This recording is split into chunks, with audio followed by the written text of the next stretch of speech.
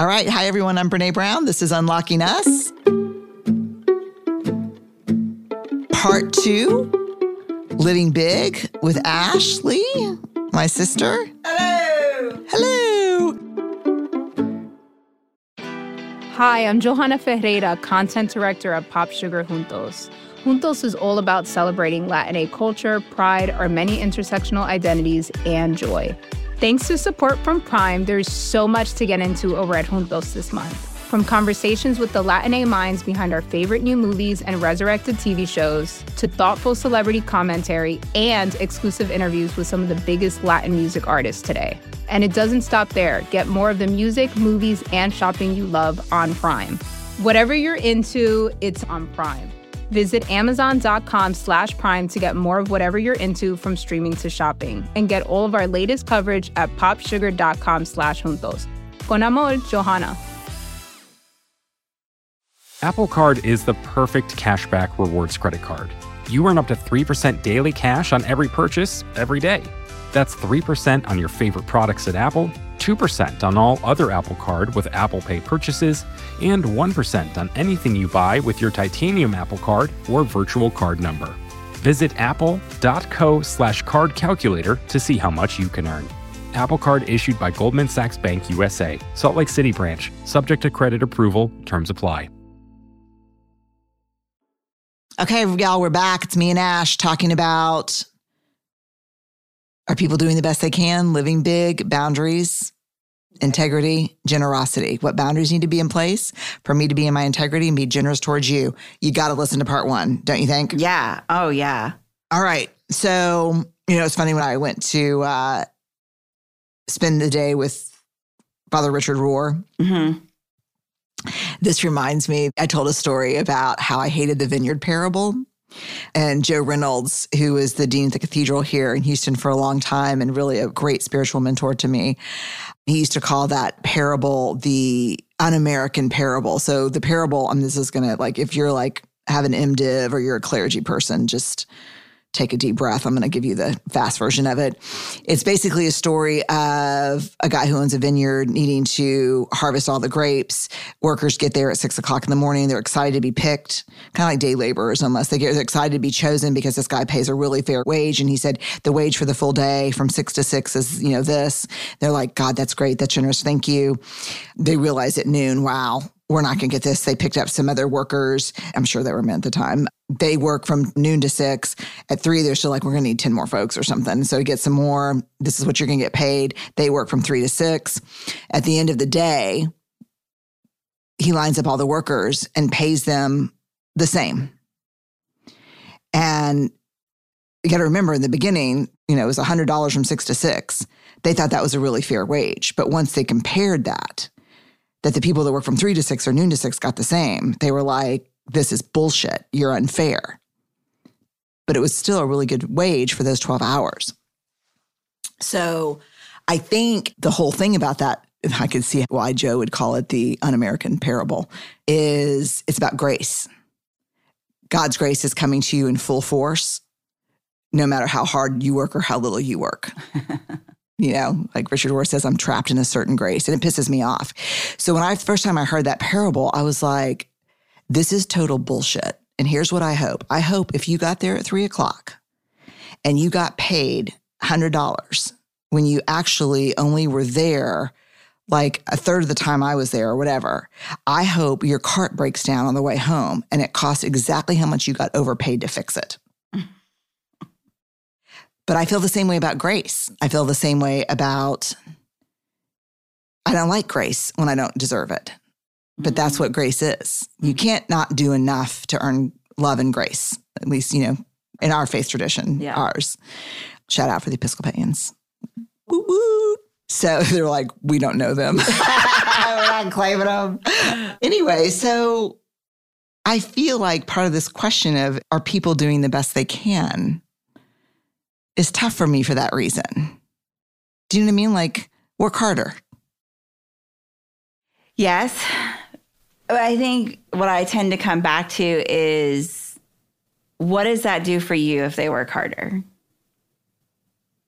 You're still doing the exact same thing. Your wages don't change. I'm less angry. Yeah. What do you think's under the anger and resentment? I'm not doing this with you. I was like, damn, I feel like I said that earlier today.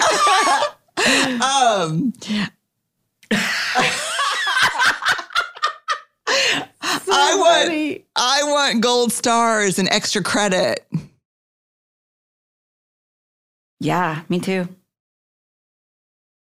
This is going to go south so fast. Because, I know that this is true. And I do try to practice living big. Ashley knows it's true. Ashley practices living big. Ashley, I make up that you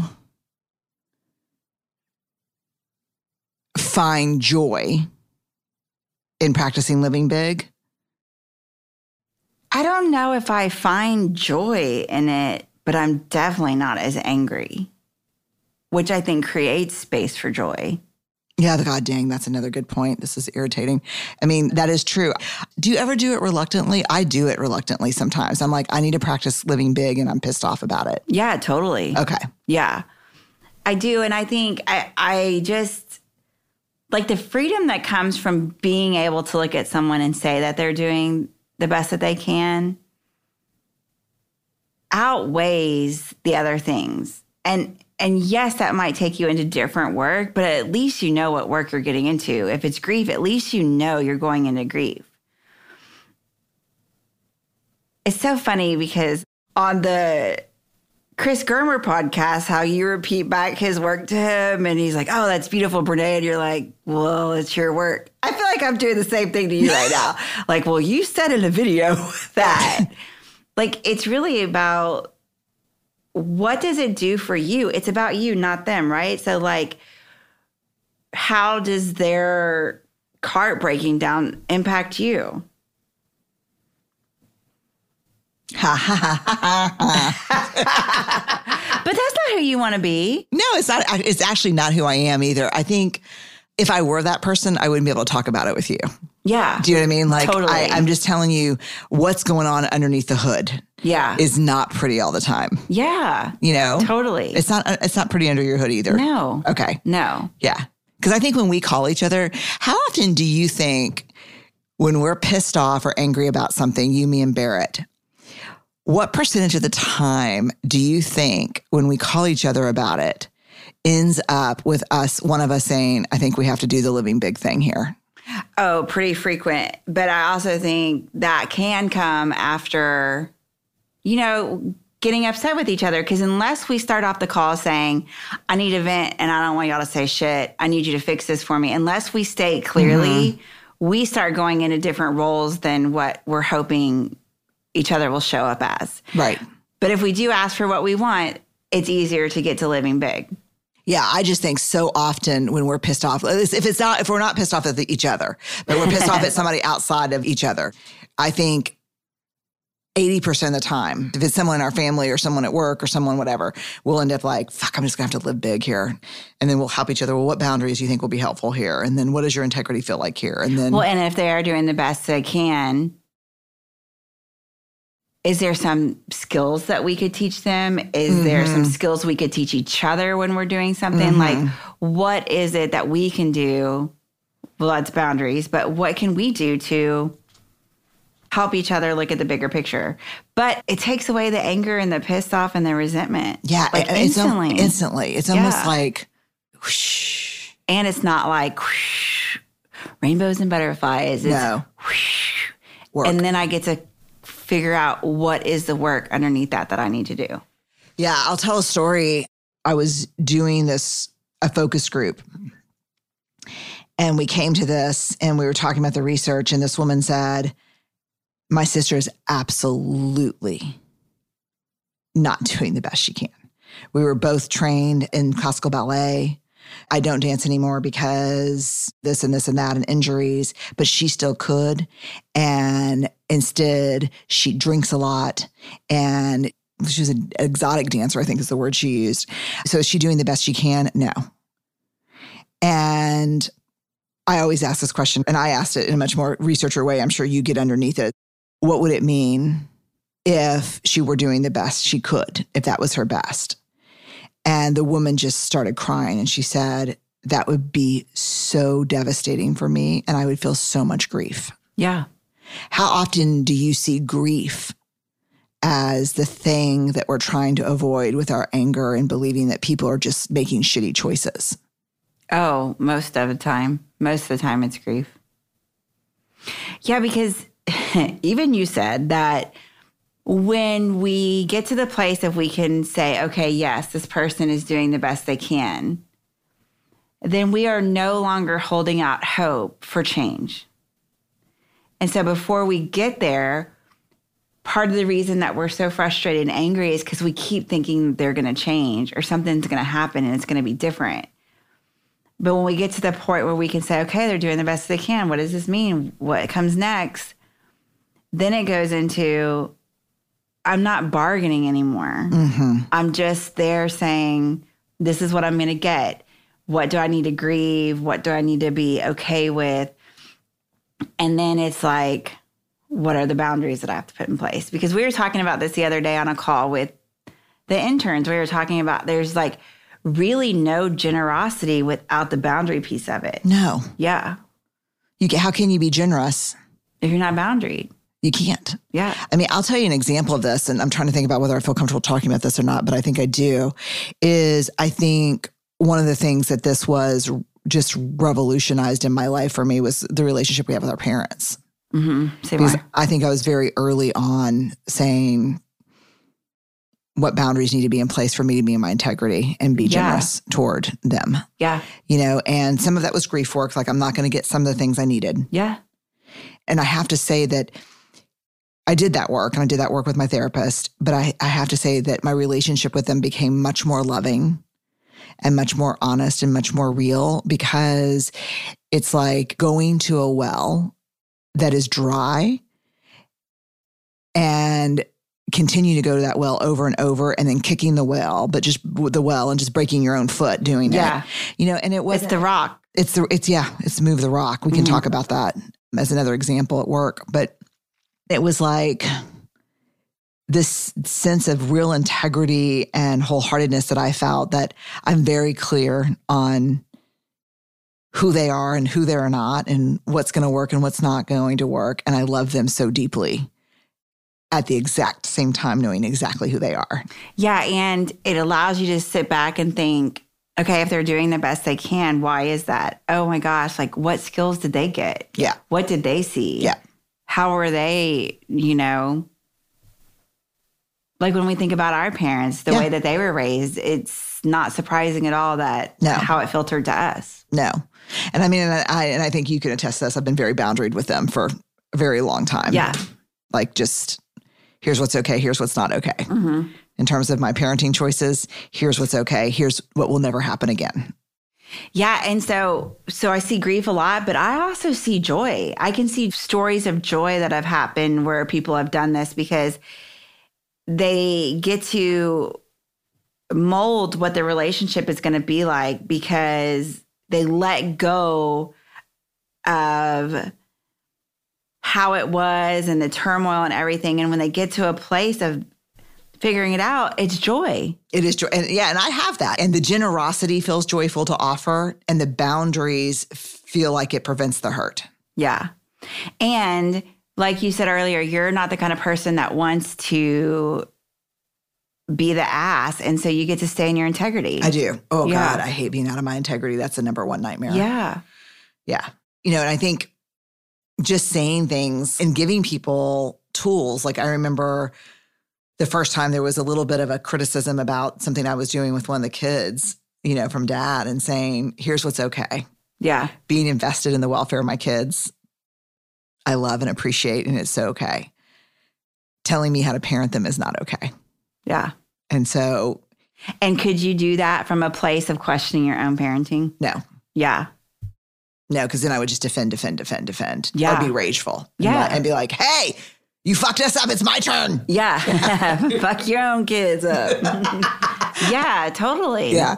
And I think when I did that, he was like, all right, sis, I got you. You know how he talks. Okay. Oh, okay. And I want to get sideways. All right, sis. We got you. I got you. And then it became really good. And he watched a lot and asked a lot of questions. Oh, yeah. Yeah. And I said, why are you doing that? Or why are you saying that? And he's like, damn, I hadn't written that book yet when y'all came along. And so it was. Y'all are raising negotiators. Yeah, my dad told me I was raising hostage negotiators. Anyway. Apple Card is the perfect cashback rewards credit card. You earn up to 3% daily cash on every purchase every day. That's 3% on your favorite products at Apple, 2% on all other Apple Card with Apple Pay purchases, and 1% on anything you buy with your titanium Apple Card or virtual card number. Visit apple.co/card calculator to see how much you can earn. Apple Card issued by Goldman Sachs Bank USA, Salt Lake City branch, subject to credit approval, terms apply. Hey, this is Scott Galloway, author, professor, entrepreneur, and most importantly, host of the Prop G podcast. We got a special series running on right now called The Future of Work, where I answer all your questions on, surprise, the future of work. Questions including, what are we missing when we work remotely? Or how do we handle work-life balance when a major opportunity comes knocking? From the provocative to the technical, we're offering insights you won't want to miss. So tune in to The Future of Work, a Prop G Pod special sponsored by Canva. You can find it on the Prop G Pod wherever you get your podcasts.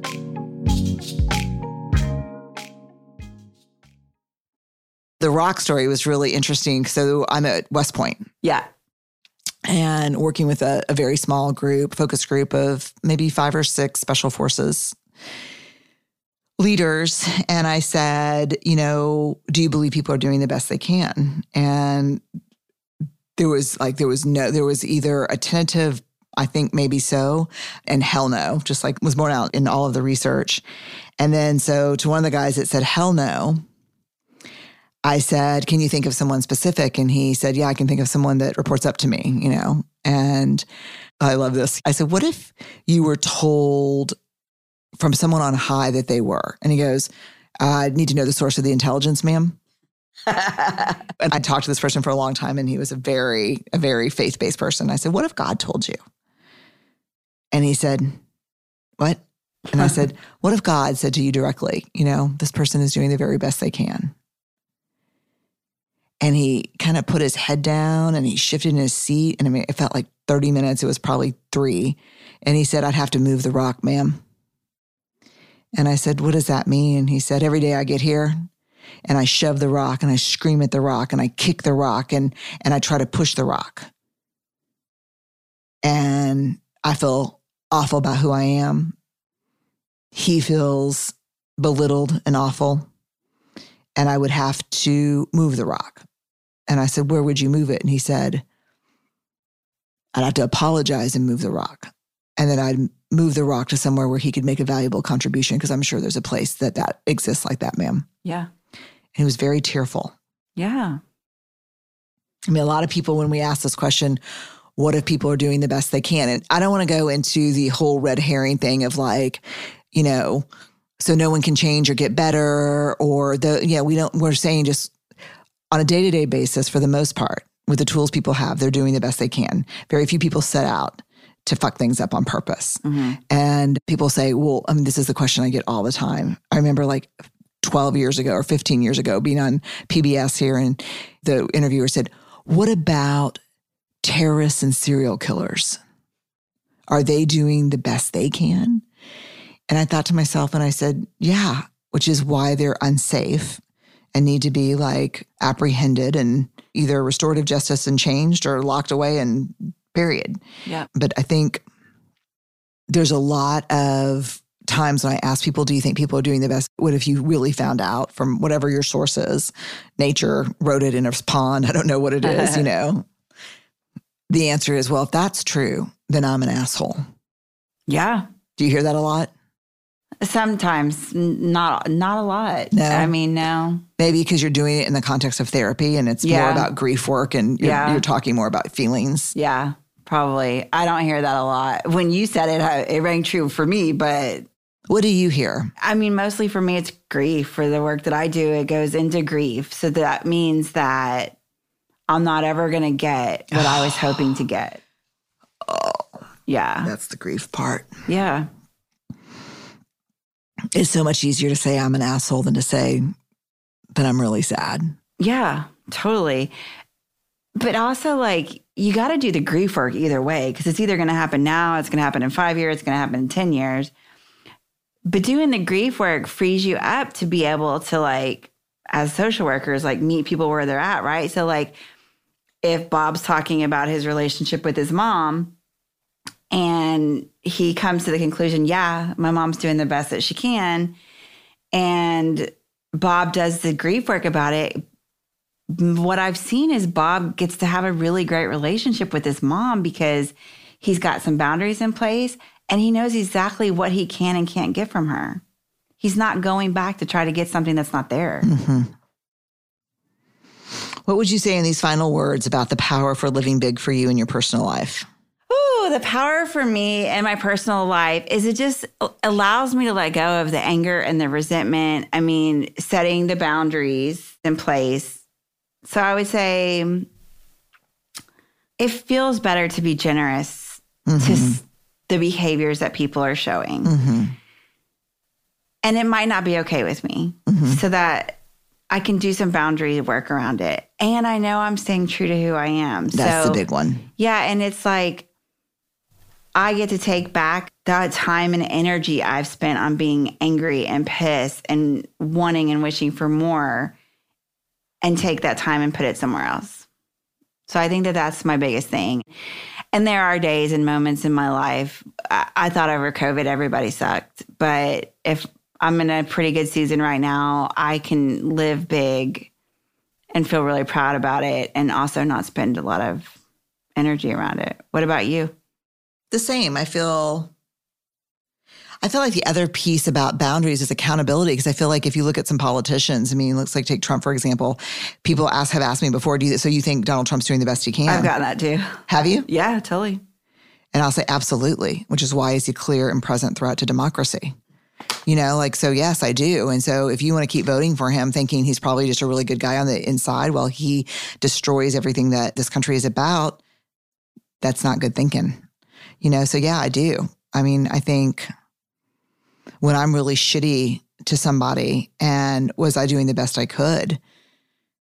Yeah. So what was going on? If that was my best right there, what was going on? Oh man, I was too tired. Yeah. I was too overwhelmed. I haven't set a good boundary. I haven't asked for what I needed. I'm in resentment. I'm in burnout. But if I just blow it off and say, no, I was just having a bad day. I'm better than that. I wasn't doing my best. Like, I need to do better next time. No, that was my best. So what the heck? Yeah. You know, because I didn't intentionally set out ever to hurt anybody. Yeah. Yeah. You know, and so I don't know. I think there's something really magic about the living big in my life. I just think it has freed up my cup for really good things. Just a reminder, if like you're at home and you're starting to think about like, how am I going to implement this into my life? It's not a free pass to let someone off the hook. It's about how it changes your life, not someone else's. Yeah. If you're going to be more generous without setting boundaries, that's the cheat. That doesn't work. I'll tell the story. I think I may have told it before on the podcast. This will be a good final story. But having given up gossiping for Lent one year, I realized that I had very few friends. This is when the kids were little, that I had really meaningful relationships with. Mostly I just talked shit about other people, you know, while driving away in my car with the no bullying, teaching our kids not to talk bad about people while we stood around at school and talked bad about people at drop off. And so when I gave up gossiping for Lent, I was like, shit, this is hard. I'm just not talking bad about people, talking to people instead of talking bad about them. So when Christmas rolled around, I always had like a holiday party, and it was a late afternoon holiday party, and invited kids right after school pickup, invited parents. And there was a woman who in our neighborhood at different things, at like those parties that you auction off for fundraisers and at book club, had a reputation for drinking a ton, passing out sometimes. And the year before, she had gotten really drunk at my house. And it scared me and it scared the kids. The kids had never seen anyone like that before. And I'm sober 26 years. At the time, I was probably sober 15 or maybe less than that, because this was a long time ago. I mean, Ellen maybe was in 4th grade or 3rd grade. And I remember, what am I going to do? Because the way that most people dealt with that is they talked about her to other people, you know. And I talked to her one day after school and I just said, so living big's been around a long time. Maybe we just didn't have the language. No, this is after Living Big. This was, because this was, because I'm picturing where I had that conversation with Steve at the red table. And I remember what house that was in. And that was a long time ago. Ellen was in elementary school. And so, God, I've seen Diana for a long time. Just saying, still work in progress. And so I just said, hey, I really hope y'all come to the Christmas party this year. Can't wait. I'm going to have to ask you if you come this year to not drink. And she kind of laughed a little bit and said, I got a little tipsy last time. And she said, I'll take it easy. And I said, I'm not asking you to take it easy. I hope you come. And I hope the kids come, but I'm going to have to ask you not to drink. And she said, are you saying that I can't have a drop of alcohol at your house during the Christmas party? And I said, that's exactly what I'm asking. And she said, I wouldn't come to your party. It was the last fucking Christmas party on earth. And I said, well, I'm sad to hear that, but I understand. It's your choice. And she left and I started crying. And I was like really confused about if I'd done the right thing or not. But then the more I thought about it, I thought, what were my options? To cancel the party, to subject my kids and myself to something that's really scary for me. Yeah. Or to do what most other people did, was say nothing to her but talk about her. And that's out of my integrity. Yeah. And so that was not easy. So I want people listening to think, generous. Now the boundaries part's hard as hell. Hard as hell. And I think the way we do boundaries is so great, which is here's what's okay and here's what's not okay. Yeah. I hope you come, but I'm going to have to ask you not to drink. I love that you're invested in my kids and how they're doing. I'm going to have to ask you not to criticize my parenting. Yeah. It's very much, I want to help. I'm not able to do that. Here's what I can do right now. This is not a good time for me to volunteer, but I appreciate you asking and please ask again. Yeah. You know what I'm saying? Because the only thing we do in lieu of boundaries is anger, resentment, and gossip. Yeah. That stuff is very slippery if you're in recovery. All right, y'all. So this is the final sign off. That's so crazy. I know. I wish Bear was here. Yeah, I do too. Hey, Bear. Hey, Bear. I was going to see Bernie B, but that's for me, right? Yeah. I found that the other day. It's so funny. It's like blue and yellow paint pen. Oh, yeah. They had this little song they sang me how to go. Bernie B, tell me when your wedding be. If it be this very day, take your wings and fly away. Now, I don't know if we made that up or we heard it somewhere, but then... Copyright unknown. Yeah. And so I had these little things made for them, like back when you used to take like clear plastic and write on it with paint pen. Yeah. Yeah. I made the little poem for my wedding. It has been so fun and so great. I am deeply appreciative of you and this awkward, brave, and kind community. Don't forget that all of the podcasts will remain available for you to listen to on BrenéBrown.com. You also have a newsletter. Yeah, a newsletter you can sign up for on BrenéBrown.com. Keep you posted on what's happening. And if we decide to do some podcasts again, which I can imagine will be in the future probably. Yeah. And I always think it's so fun to your social media too, right? Like when our team designs those really great assets and it pulls out quotes from the podcast, it's so fun to see the quotes and it just like gets me excited to go and listen. Yeah, we really changed something, after the sabbatical, I came back. And so what boundaries need to be in place for me to be in my integrity and generous toward other people? And so social media is often this like competition for how many likes and those kind of things you can get. And we didn't realize there was an option to say the only people that can comment on our stuff are people that follow me on social and have been following me for more than 24 hours before the post. And I think it narrows it down to this community of awkward, brave, and kind folks who disagree passionately sometimes, but try to be respectful and thoughtful and learn and listen and stay curious. And so that's been an incredible boundary. So we'll be on social and newsletters and I will find you. We will be together again. All right, signing off. Awkward, brave, and kind, folks.